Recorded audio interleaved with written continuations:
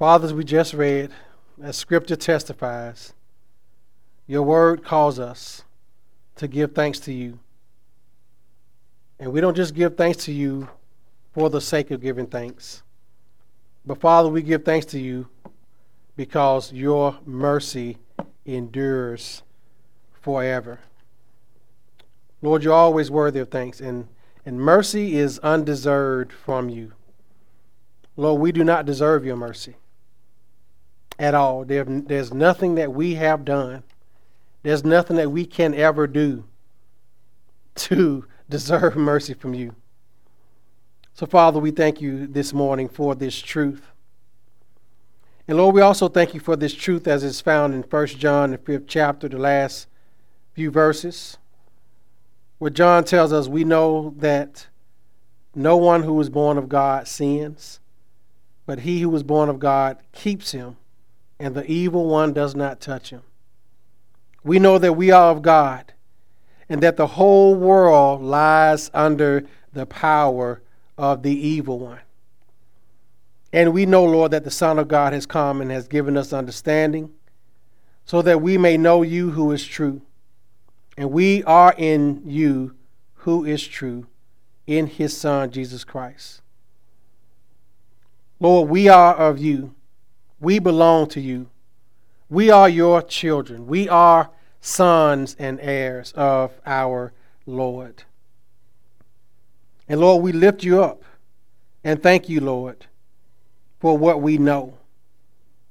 Lord, these things are written to us, to those who believe in the name of the Son of God, so that we may know that we have eternal life. Lord, we know that you hear us in whatever we ask. We know that we have the request that we have asked from you in Jesus' name and in accordance with his will. We know, Lord, that no one who is born of you continues in the same unbroken pattern of sin as before. Lord, we know that we are of you because we hear the voice of your Spirit in your word. And Lord, we know that the Son of God has come and has given us understanding so that we may know you who is true. Because, Father, he reveals your truth to us by your Spirit. Lord, we thank you that we know all the necessary things, who you are, who your Son is, what the gospel is, what salvation is, what sin is, what redemption is, what righteousness is, what it means to be born of you, what it means to be a child of God, what it means, Lord, to be delivered from the power of the evil one, what it means to have eternal life. Lord, these things we know because you have given us revelation of them. You have illuminated our understanding so that we might know with full assurance.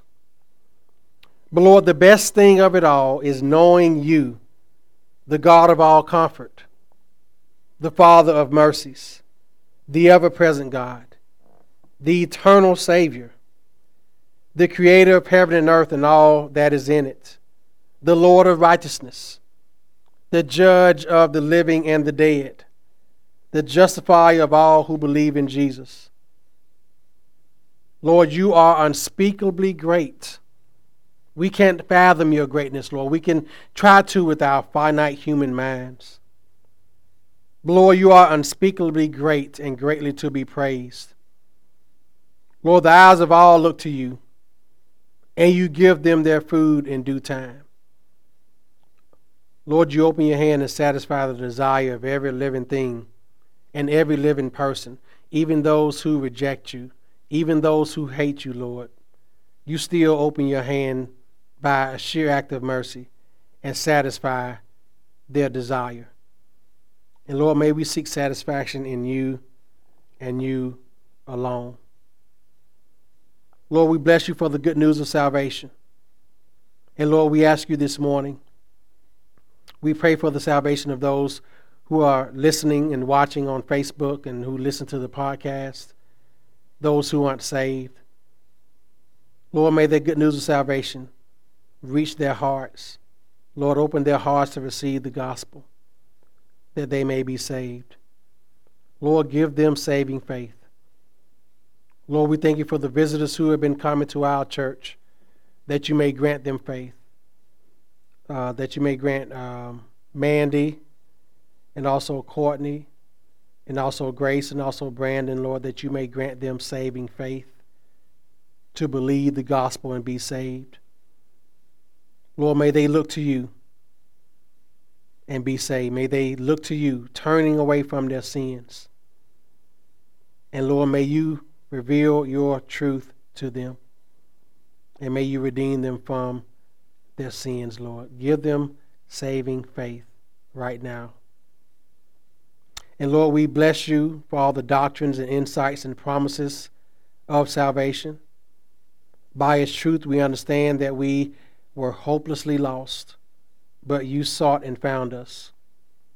We were poor and empty, but you filled our cups to overflowing.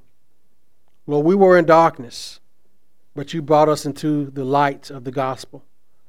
Lord, we were in bondage to sin. We were slaves to sin, but you bought us and made us slaves to righteousness. You became for us, Lord, a place of refuge, our fortress, our rock, and our Redeemer.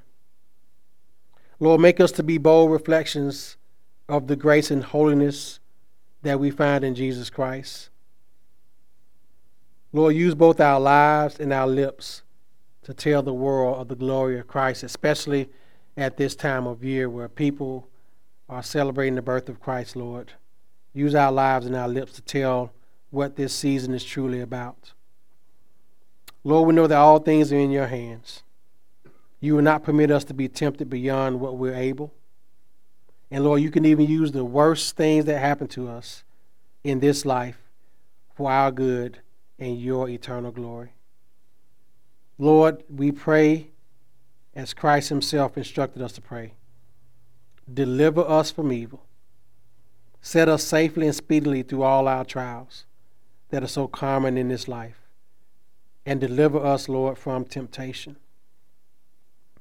Lord, we ask you to illuminate your text to us this morning as I preach through Galatians concerning us being sons and heirs of Christ and what that special union means, being sons of God and being heirs to the promise. Lord, wash us and make us clean by your word. Illuminate your truth. Refresh us, Lord, with your truth. Encourage the faithful. Convict the sinner. And may you be praised and glorified. In Christ's name I pray. Amen. Man, let us turn to Galatians, the 3rd chapter.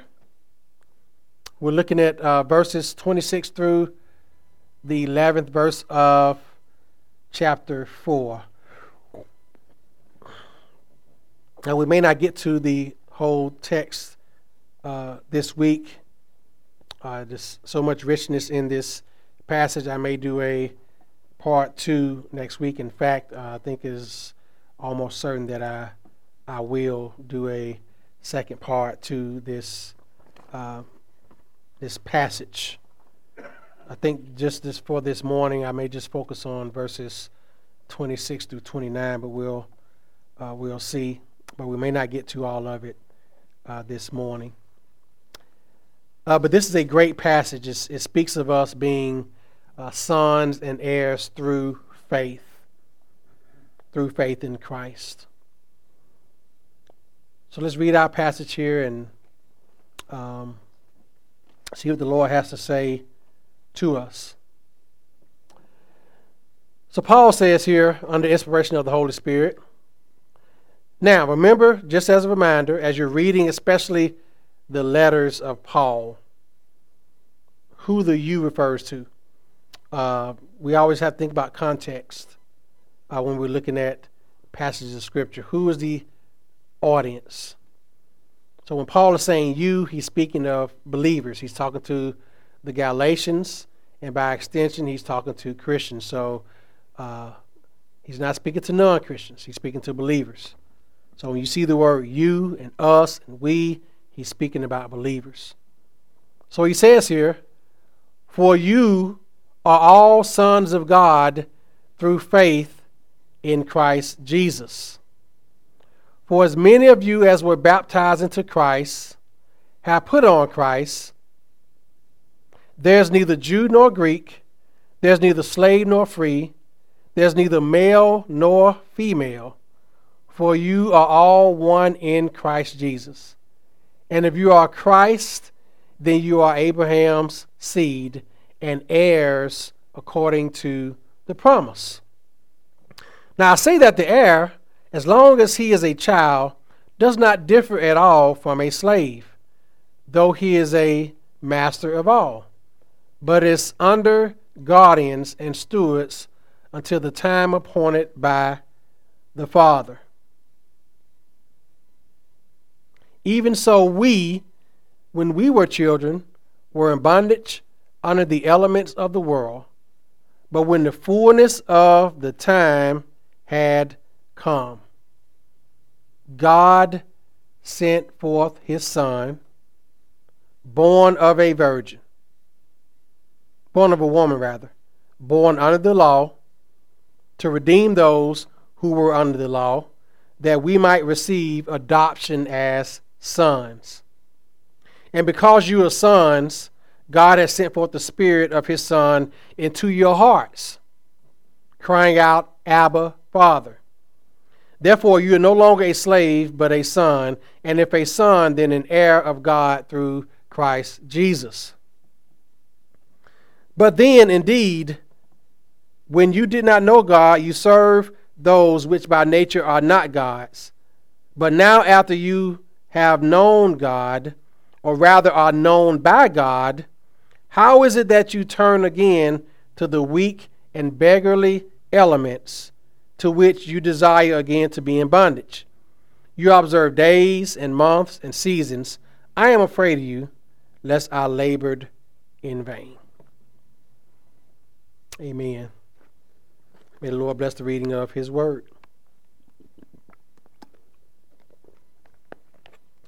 So this passage begins with an application of the concept of sonship by faith. We see that in the first 4 verses, verses 26 through 29. There's a fundamental equality of believers as it relates to their right standing before God, and that was what Paul was trying to get across, as you see here, especially in verse 28. Ethnic, social, and gender distinctions are in no way meritorious. They're not earned. Okay? They're not earned at all. One great theologian, I think his name is Dr. Jack McGorman, he said, the ground is level at the foot of the cross. The cross erases all distinctions. That doesn't mean that we don't have distinctions, because we do. All of us have different melanin count. All of us have different socioeconomic statuses, income levels or whatnot. But the ground is level at the foot of the cross. Everyone is on equal plane because everyone is a sinner in the eyes of God. And this passage does not blur the God-given roles and distinctions as they relate to gender when it says there's no male or female. We'll get into that in a little bit. And then you go to chapter 4. This is the key division of this passage. And Paul talks about the roles of the law. As he piggybacks on that, he highlights the accomplishment of Jesus through securing the status of those who believe as sons. And sons is a general term meaning sons and daughters.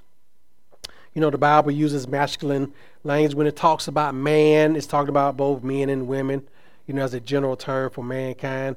So when he's speaking of sons, he's saying basically sons and daughters of Christ. So he's not just saying men and not women, in other words. So make sure you keep that in mind. And then he talked about the appointed time that Christ came. At the appointed time, the time that was right, the fullness of time, that God sent forth his Son. And what he sent him forth to do, to redeem us and to adopt us as sons. And because we're sons, God sent forth his Spirit. So this shows that, as I've said before, when we are saved in Christ, God sends us his Spirit. We don't have to do anything to receive the Holy Spirit. God gives us his Spirit freely. There's nothing, and I keep saying that because you have a lot of churches that teach that, especially Pentecostal holiness churches, that you have to do something to receive the Holy Ghost. We do nothing. God saves us, and he does what? Sends us his Spirit. It says it clearly right here in the passage. God has sent forth his Spirit of his Son into where? Your hearts. Okay? So that's what God does when he saves us. And because we have his Spirit, we can call out to him what? Abba, Father. So this is showing, I'm just kind of determining the structure of the passage and explain it to you before we get into it. So this shows us that when we receive the Spirit of God and become his sons, we can call on God as Father. Not everyone can call God Father, except by the Spirit of God. You know, what Jesus talked about in the Lord's Prayer, where he says, Our Father, that's not for every single person. God is not the Father of everybody. He's the creator of everyone. You know, everyone is not a son of God. Okay? You're not a son of God just by birth. Okay? Just by being born. You're created by God. You're made in his image. But only those who have received Christ are the true sons and daughters of God. Okay? Scripture teaches that is consistent with the Word of God. And we'll get to that here in a second. So then he expresses his fears for them. That before they served those who were by nature not gods. Talked about the paganism. But he focused on the assuring activity of the Holy Spirit in them. That's what he focused on. And he addressed his concern about the behavior of his Galatian readers. He's fearing that he had labored in vain because he was struggling and striving with this church, because they were not receiving the gospel message that he had delivered to them about, doing things that the Jews were telling them to do. So now, circling back here to the first verses of our message here, chapter 3, verse 26, we're going to work on three principles this morning. The first principle we find in verses 26 to 29 is the application of the gospel supplies the equality of sonship. The application of the gospel being applied to believers, supplies the equality of sonship. So looking back at verses 26 through 29, again, what do we see? For you, believers, are all sons of God through faith in who? Christ Jesus. All of them. All of us. So, what does this mean? We have full sonship if we are in Christ. Turn to turn to John, the first chapter right quick. The Gospel of John. Look at a parallel. We confirm Scripture by Scripture. And look at verse 12 of John, the first chapter, the Gospel of John.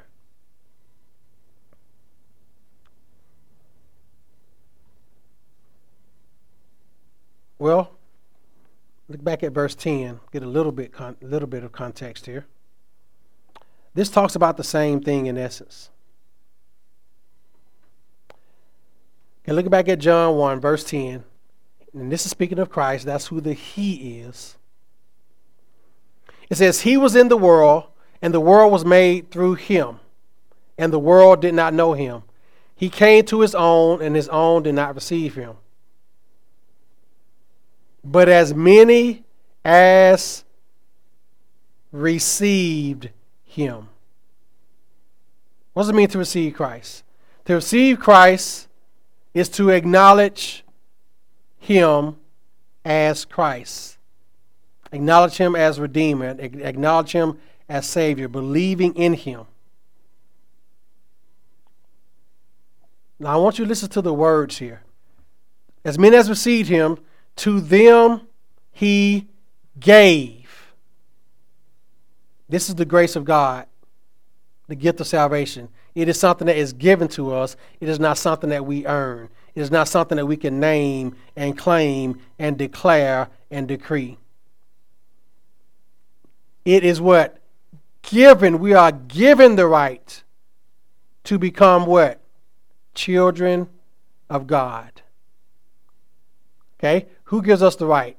God does. We don't have the right. God gives us the right to be his sons. And again, sons is a neutral term meaning sons and daughters, okay? God gives that right to us. We do nothing to earn that. He gave us the what? Right to become children of God. To those who believe in his name. So the question is everybody a child of God? No. Only those who believe in Christ are his children. The person who's out there living their life, rejecting God, rejecting the gospel, rejecting his church, rejecting salvation, how can they be children of God? They can't be. They hate the God who made them. They hate the God who brought the gospel message to them through his son. So how can they be his children? They can't be. So to those who received him, he gave them the right to become children of God, to those who believe in his name, who were born not of blood. So they're not children of God because they're Jewish or because they have a certain bloodline, nor of the will of the flesh. Again, it's not something that we do. It's not something that we can speak into existence, something that we can speak in the atmosphere, something that we can manifest. None of that nonsense. Nor of the will of man, but of who? God. We become sons of God by God. So looking at this message here this morning, that's why Paul says you are all sons of God through what? Faith in Christ Jesus, not just by being born. And who gives us the faith to believe in Christ? God does. We can't muster up faith to believe in God. It is him who gives us the faith to believe. So that's the first thing to remember about this. We are all sons of God through faith. Then he says, for as many of you as were baptized into Christ Jesus have put on Christ. Now, what does he mean by as many of us has been baptized in Christ? He's speaking of the baptism of believers. Okay? So, he's not saying that just because a person goes into the waters of baptism, that baptism saves, because it does not. He says that because for him, in the earliest Christian church, repentance and faith and conversion and baptism were often experienced as a single event. So that's why he spoke of those who were being baptized into Christ. You know, I read this in the early church. As soon as a Christian came to faith in Christ, they got baptized immediately. They didn't wait until like a special service or you know, a couple of times a year. As soon as they were saved, guess what? They were baptized right away. You know, where was the nearest pool? Where was the nearest river or creek or lake or whatever? You know, baptized, get baptized. It was something that they did right away. It was a package deal. The earliest church did not view baptism as something that you did months or even years after your profession of faith. It was something that they did immediately. So Paul is saying, as many as were baptized into Christ have put on Christ, because that is what baptism looks like. It is a reality that when we're baptized, guess what we're doing? We're putting on Christ himself. And why? Because Christ is the one who's the object of our faith. And that faith brings us to a close connection with him. And it unites us with him. So what Paul is doing here is he is showing that full unity that we have with Christ. We are fully united with Christ in baptism. And then he goes to show us that there's no distinction as being sons of God. He says there's neither Jew nor Greek. There's neither slave nor free.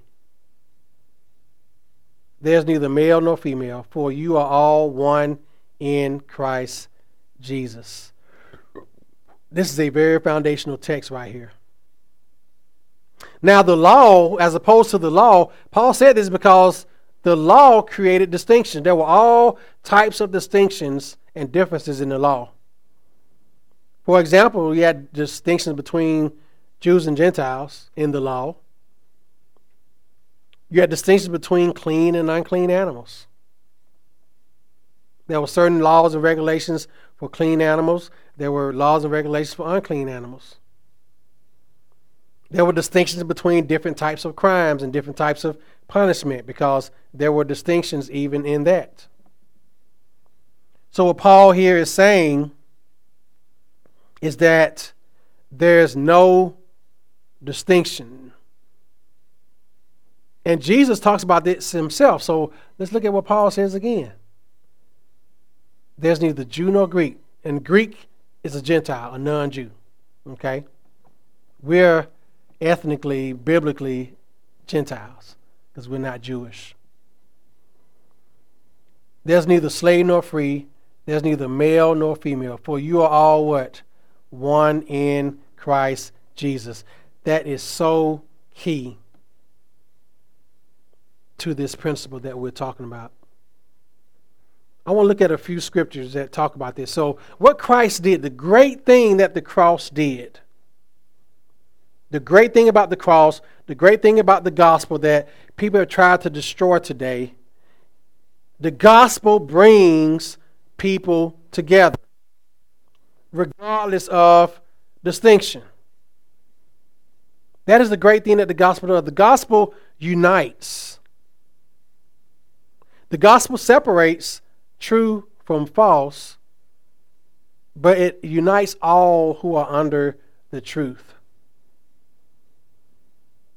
You have now, you hear terms like the black church. I hate that term.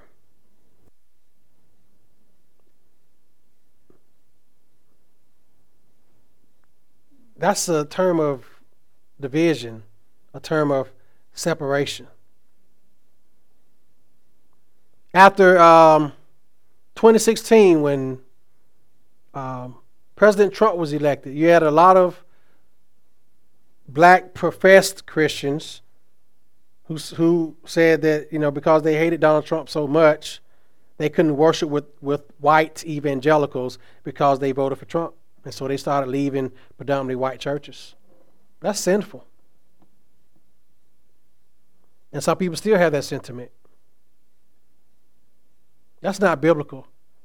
That's not what the gospel does. You have some who say, I can't go to this church because they don't play my type of music. You have people who feel that way. Or they're not speaking to the black experience. That's what they say. So I'm going to go to a church that speaks to my black experience. You're causing division that the gospel has eradicated. Putting up barriers that the gospel hasn't put there. And they make it more about their skin color And you have people going around debating about whether Jesus was black or whether he was Middle Eastern or how he looked. It doesn't matter. But you have people in churches who are debating about that. All these earthly distinctions that put up walls, put up barriers to people coming to Christ. And those things should not divide. But people have used them to do so. Those who've been here long enough, we've been in church for 12 years, we have never gone down that road, and we never will. We never have. We don't talk in those terms. We don't use that kind of language here at the Living Church. We don't. Because it doesn't belong in the house of God. We don't have a Black History program. We don't talk about that in those terms. It's not that those things are not necessarily important, but they don't belong in the church.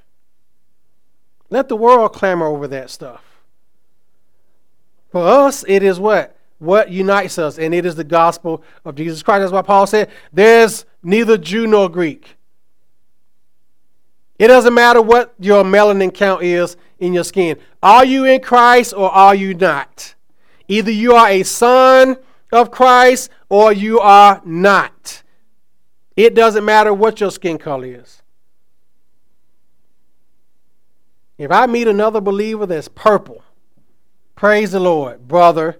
Praise the Lord, sister. Glad to meet you. When did you come to Christ?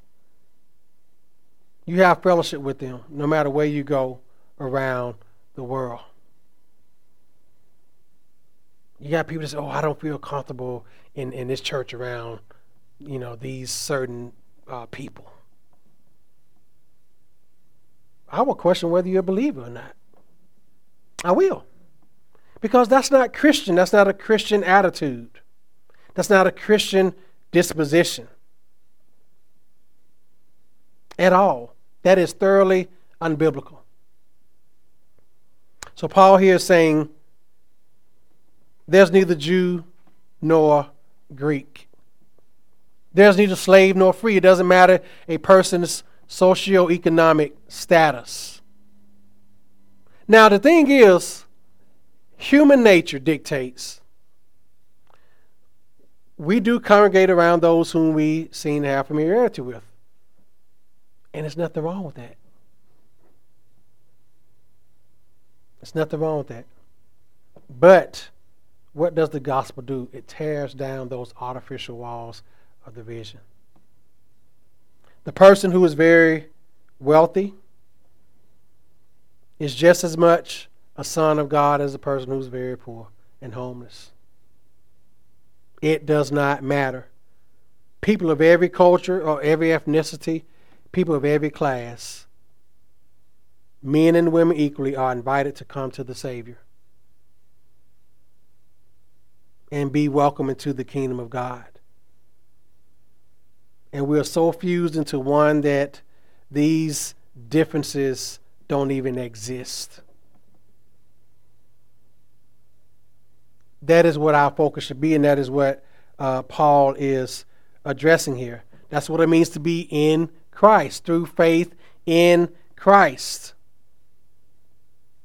Our union in Christ as believers is what matters the most.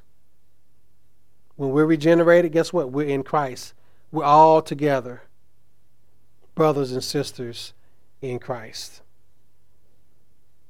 Amen? Jesus talks about the uniting, what he came to do here in John, the 10th chapter. Turn to this right quick. This is what Jesus himself says. Let's turn to John 10.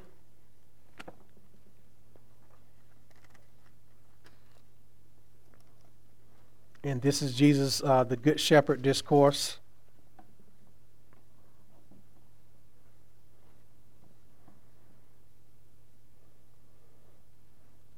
And looking at verse 14. He says, I am the good shepherd, and I know my sheep, and am known by my own. As the Father knows me, even so I know the Father, and I lay down my life for the sheep. And verse 16 is the key here. And other sheep, he was talking about Gentiles at this point. Excuse me. And other sheep I have which are not of this fold, them also I must bring, that they will hear my voice. And look at this, Lord Jesus. And there will be how many flock? One flock. And how many shepherds? One shepherd. There's only one flock. It's not a black flock, a white flock, an Asian flock, a European flock, an African flock, a South American flock, a Canadian flock, a Mexican/Hispanic flock. There's only one flock. There's only one. No more distinctions. Now, do they have different cultural styles and ways of doing it based on the culture in which they live? Yes. Different customs as long as they're in line with Scripture? Yes. If you go visit a church in somewhere in Brazil, I'm sure the service will probably be a little different. The language will be different because they speak Portuguese down there. We won't know what they're saying, and some of them probably won't understand what we're saying unless we go to an English-speaking church. But you know what will unite you with those believers? Your unity in Christ. That you all are all sons of the Lord Jesus Christ. So Jesus said he has other sheep. He was talking about the Gentiles that he's going to bring into the fold, and that there will be one flock. So Jesus himself says there's only one flock. And so here we see what Paul says. There's neither Jew nor Greek. So he was basically applying what Christ taught. And when he says male or female, that I mean that there are not distinctions between men and women. What that does mean is that in Christ, we, male and female, are the same at the level of the cross. We're all level at the cross. And that's how we relate to one another. Okay? There are, when he says male or female, now there are differences between male and female because the women didn't have to get circumcised, but the men did. Amen? Circumcision created a distinction between male and female. But women as well as men are baptized to testify to their equal standing within the church of Christ. Women are baptized the same way men are. Now, this doesn't mean, again, that some people use this verse, neither male nor female, to say that, okay, that means that in terms of leadership, there's no distinction, but it is. Because Paul later, talked about the position of a pastor is that of a male, not a female. So this doesn't mean that those distinctions of leadership are eradicated or done away with. I want to make sure that we understand that. But he says, for you are all one in Christ Jesus. And if you are Christ, then you are what? Abraham's seed. Now, he talked about this as we looked at last week about being of Abraham and being sons of the promise. So because we are in Christ, we are Abraham's seed. And we are what? Heirs according to the promise. There are no second-class citizens in the kingdom. None. Now, what promise is he talking about? You have to go back to Genesis 12:3. I'll read it for you right quick. It was the covenant that God made with Abraham.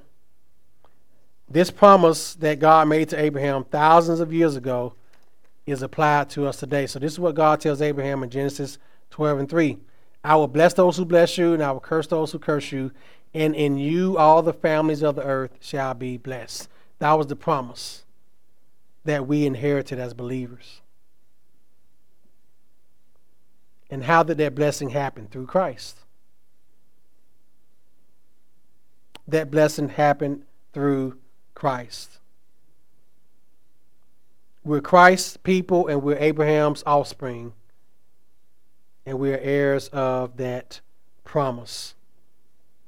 So that is the great privilege that we have as believers. We have a privilege of being heirs of Christ.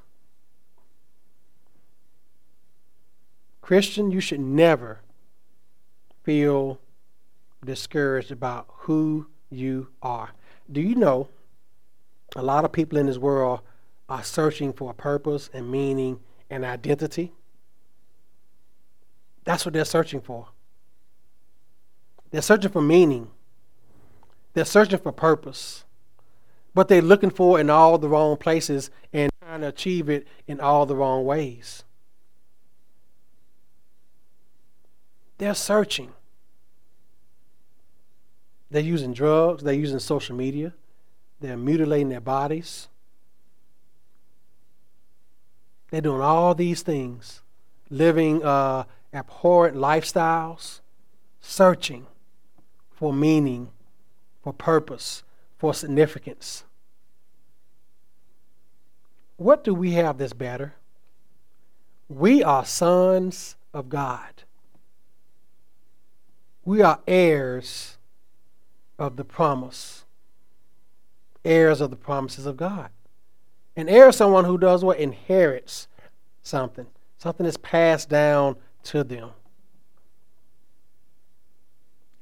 If you're a Christian this morning, you have the greatest privilege over anyone else in the world. You have Christ. You're in Christ. There is no better privilege, people. That's a privilege that no one can take from you. That is an inheritance that you have that you can't lose. You know, you hear stories about people squandering their parents' inheritance. You know, the spoiled rich kid gets all the money from their parents when they die, and they go out there and get on drugs and get tattoos all over their body and go out and party and carouse and do all this stuff with all this money that they don't know what to do with. The next thing you know, they have a tragic end, or their life becomes a cautionary tale. They squander that inheritance. But the inheritance that we have in Christ, guess what? We can't squander it because it wasn't ours. It was given to us.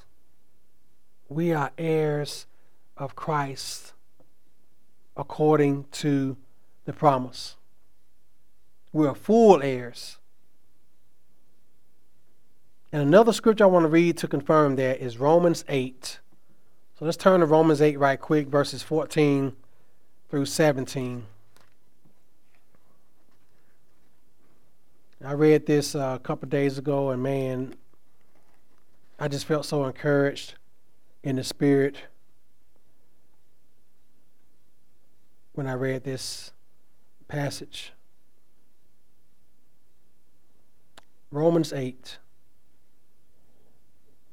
14 through 17.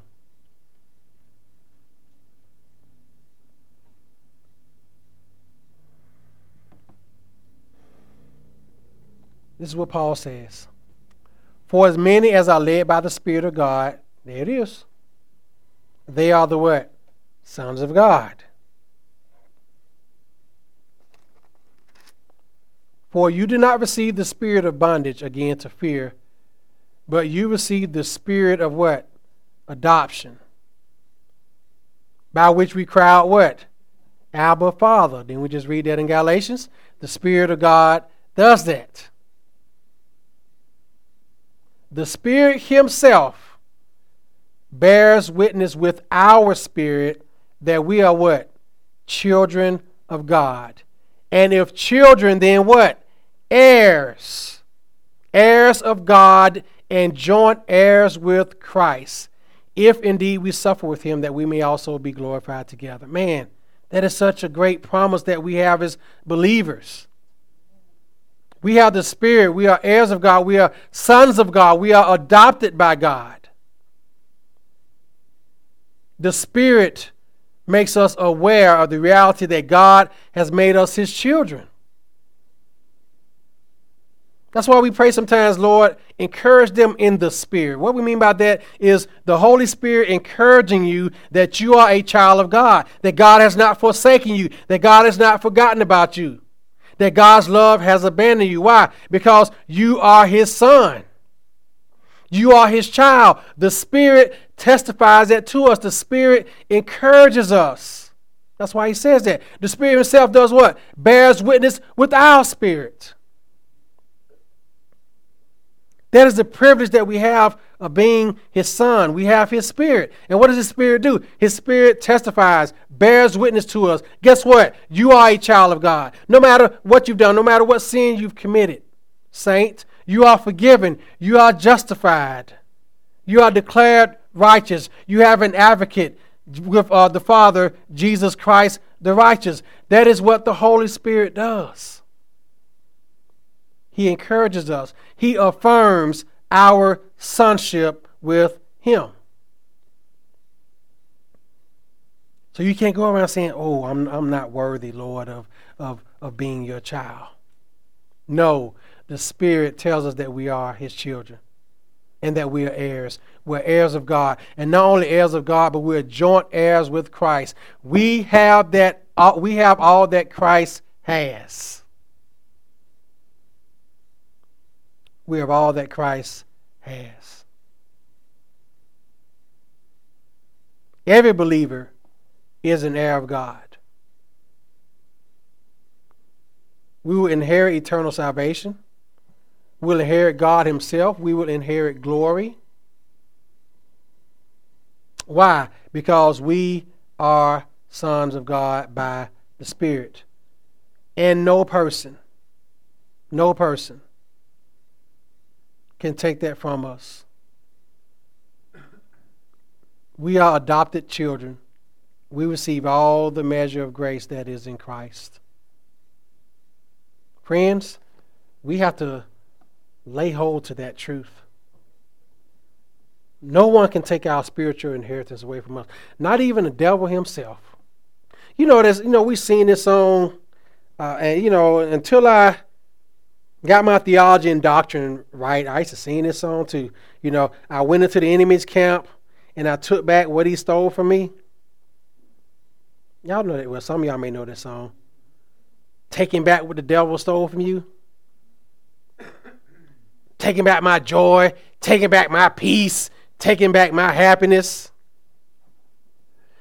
That song is theologically wrong.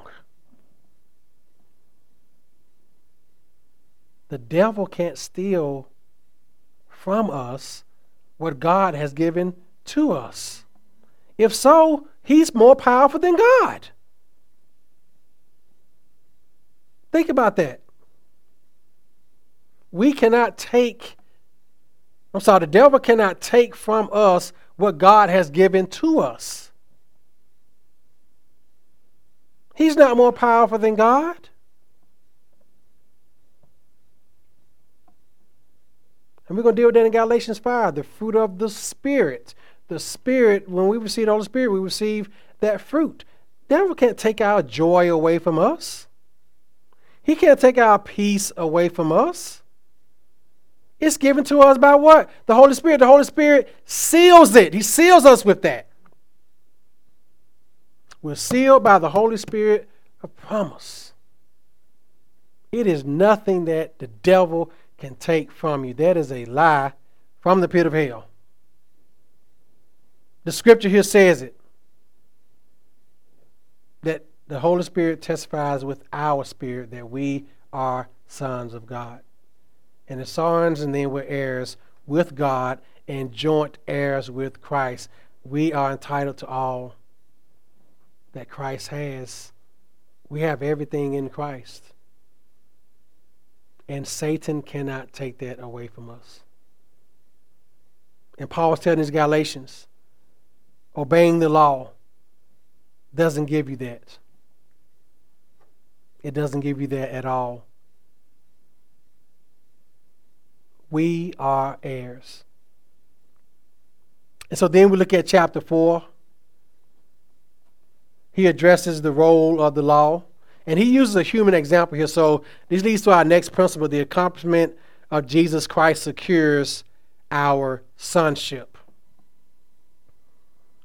So chapter 4 says, now I say that the heir, as long as he is a child, does not differ at all from a slave, though he is a master of all, but is under guardians and stewards until the time appointed by the Father.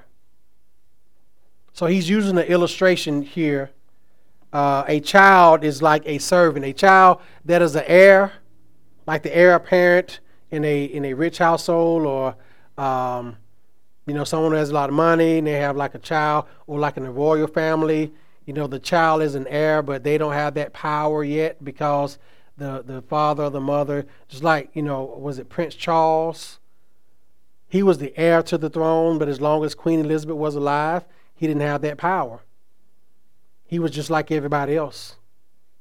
Okay? He had to serve the queen as his mother and as the queen, just as everyone else did. He didn't have the rights of the king yet because he was just an heir. So the heir has the power that is waiting for it, but they don't differ, as Paul says, from a slave, though he is a master. Though he is a master.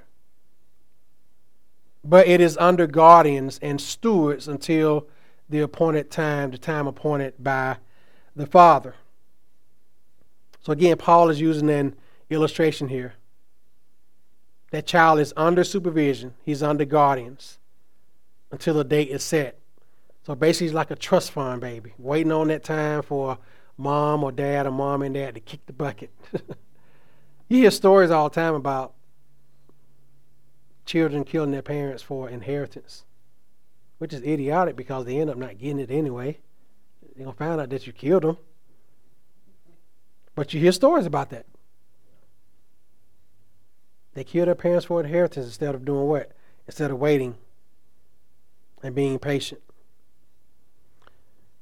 So as long as that child is a minor, that he's no different than a slave because he has yet to come into possession of that inheritance. So Paul says in verse 3, even so we believers, when we were children, we were in bondage under the elements of the world. That means the rituals, human religion, worldly systems. But when the fullness of the time had come, God sent forth his Son, born of a woman, born under the law, to redeem those who were under the law, that we might receive the adoption as sons. So Paul makes the application that when we were minors, when we were children in Christ, basically, we were enslaved to the elementary principles of the world, the worldly philosophies, the worldly ideologies. We were enslaved to those. But what changed everything? The coming of Christ. This change came when the fullness of time had come. Guess what that means? Christ came just at the right time. He was born of a woman just at the right time. And born of a woman is, again, back when we read the Catechism, he's born of a virgin, attributes to him being fully God. God became man.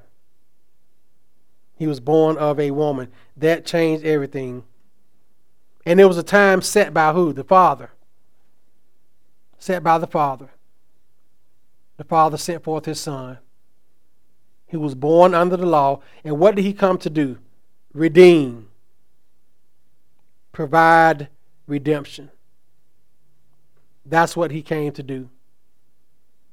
He came to redeem us. He came to set us free.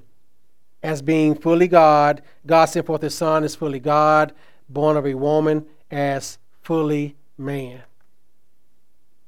That's why sometimes I refer to him as and theologians refer to him as the God-man. He was both fully God and fully man. He was the God-man. And so the humanity of Christ, unfortunately, is one of the most underdeveloped doctrines in Christianity. We talk about it a lot here that Christ was man. He was fully man. He was God in the flesh. He was deity even as man. He was fully man, and he lived with the conditions of a human life. He did everything but sin. We just sung with Jesus Messiah. He became sin who knew no sin, that we might become his righteousness. Christ lived in a sinful world, yet he did not sin. Christ experienced suffering. He experienced anger. He experienced everything that we did. He was tempted by the devil 3 times after he fasted for 40 days. So he's experienced temptation before.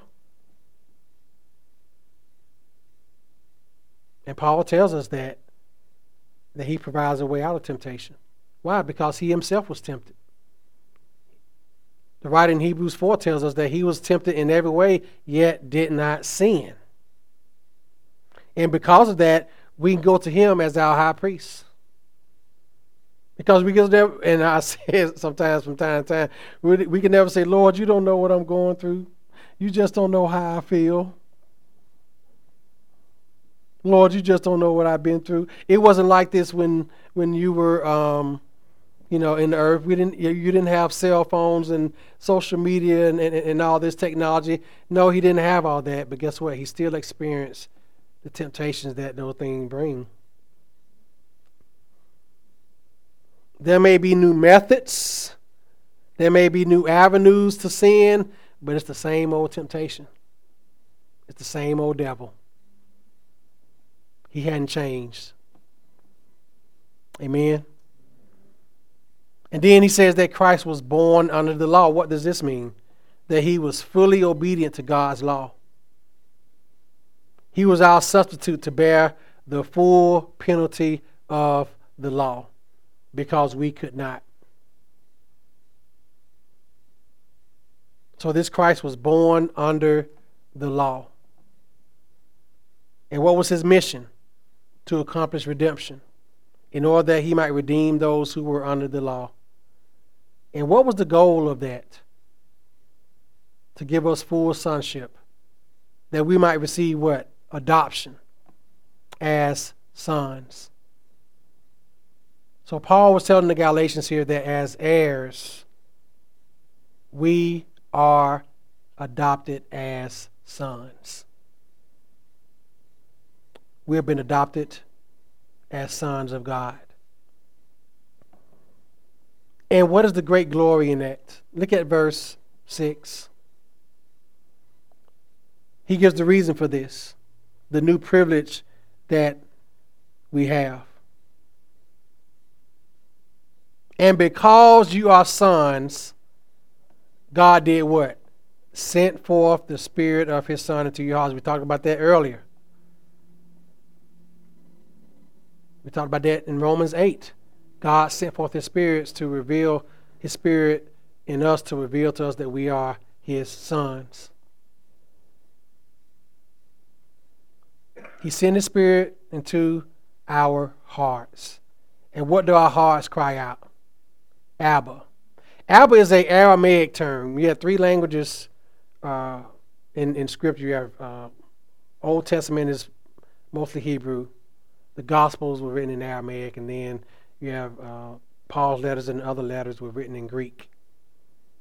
So Abba was an Aramaic term. It was a term of endearment. And it was primarily used by young children, speaking to their fathers. That's what it was like. I think some theologians have said it's like the word daddy or papa. So what does this mean? The Spirit of God brings us into a personal, intimate relationship with our Heavenly Father. personal and intimate. And because we have a personal, intimate relationship with God, guess what? We can approach him at any time and under any circumstance, knowing that he will always hear us and lovingly care for us. Why? Because we are his own. We are his sons. That is the greatness of being an heir. God hears us any time, saints, under any circumstance. As I always say, you can't go to God and say, Lord, I know you're tired of hearing from me. I know God tired of hearing from me. I pray to him all the time. I know he's tired of me. Don't say that. That's blasphemous. That's dishonoring to God. You are his what? Son. You can go to him any time, any circumstance, good or bad. You can go to your Father, and guess what? He will hear you. He will lend an ear to you. Just like I used this illustration last week, a king will not answer a call at 3 o'clock in the morning except for a call from his son. God is a greater king even in that. When you can't go to sleep at 2 o'clock in the morning. It reminds me of Psalm 121. He who watches Israel neither slumbers nor sleeps. There's never a time when God is not awake. So Paul is saying here, therefore, the fact that you're sons and heirs through faith, the fact that you have the Spirit, therefore, verse 7, you are no longer a slave. You have a new privilege. You have a new position. You have a new privilege. You are no longer a slave, but a what? Son. And if a son, then an heir through God. You're heirs. You're heirs, Christian.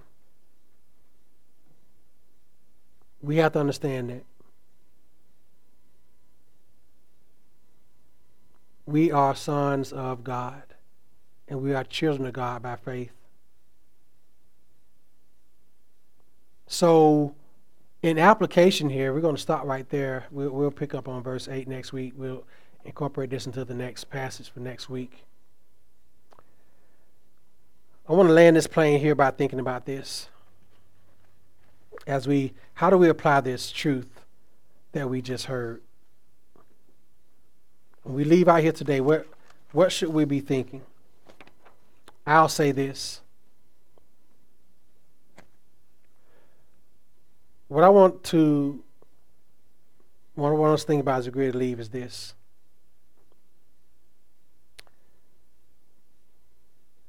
Do we truly know in our hearts that we are sons of God?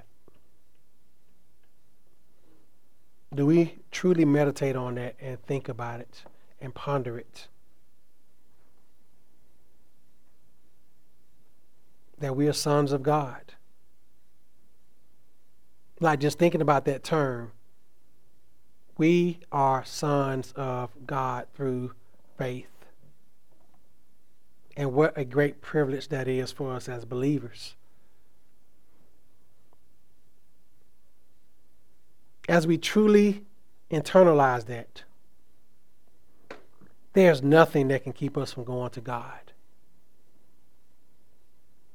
There is no one who can stop us from going to God. It is a privilege that we have.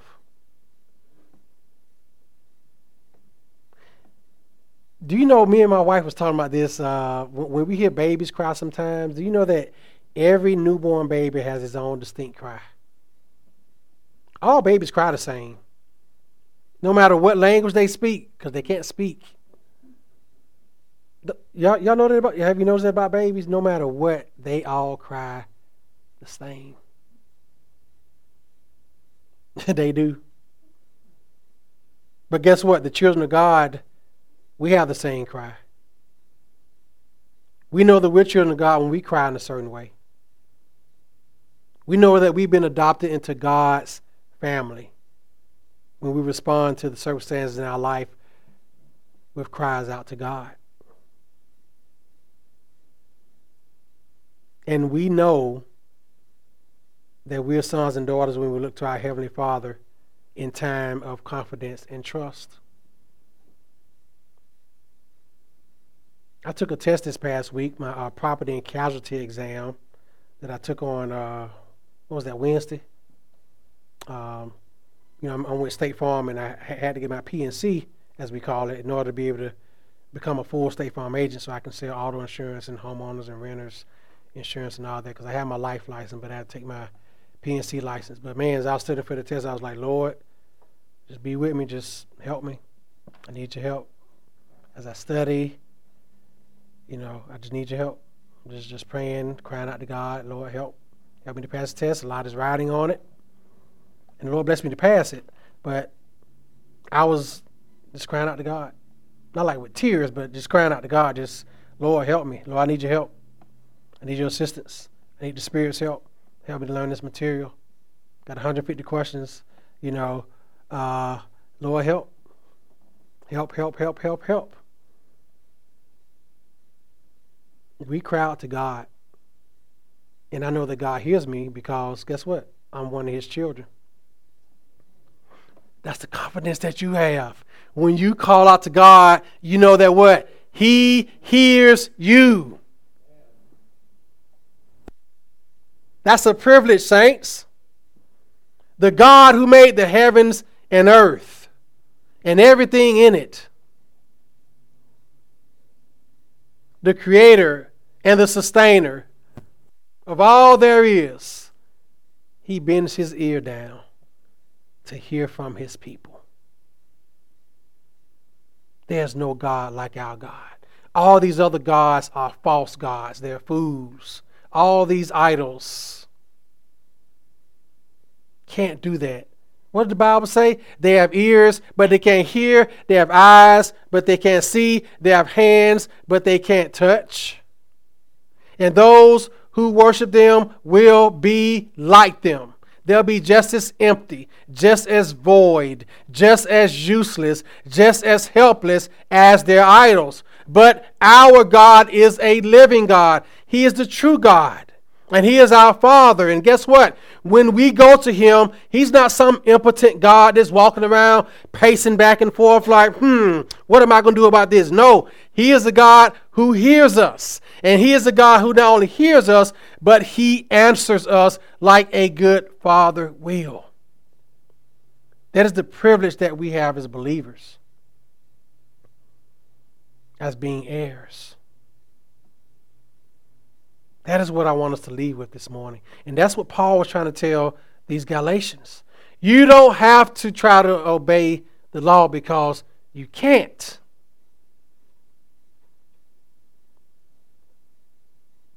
If you're trying to obey the law, then you're not acting as an heir and as a son. You're trying to earn that privilege. But no, that privilege was given to you by your Heavenly Father. Amen. Let us pray. Father, thank you this morning for the privilege of being heirs, being sons of you. We thank you, Lord, that through Christ and in Christ, that we have a great privilege as believers. Excuse me, Lord, because of that privilege, we can come to you. We can pray to you.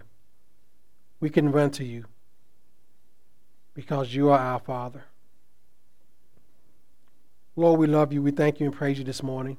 And Lord, I pray for unbelievers who are hearing this message, who are watching it. Lord, that you convict them of their sins. They are not in you. They are not your sons. They are not your daughters.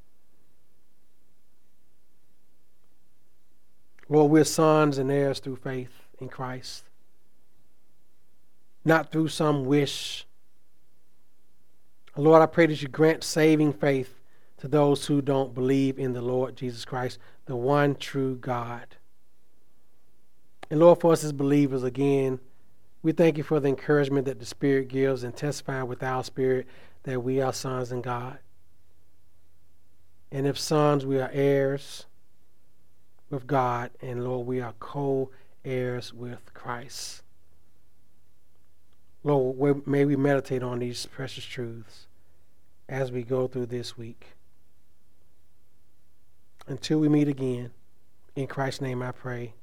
Amen.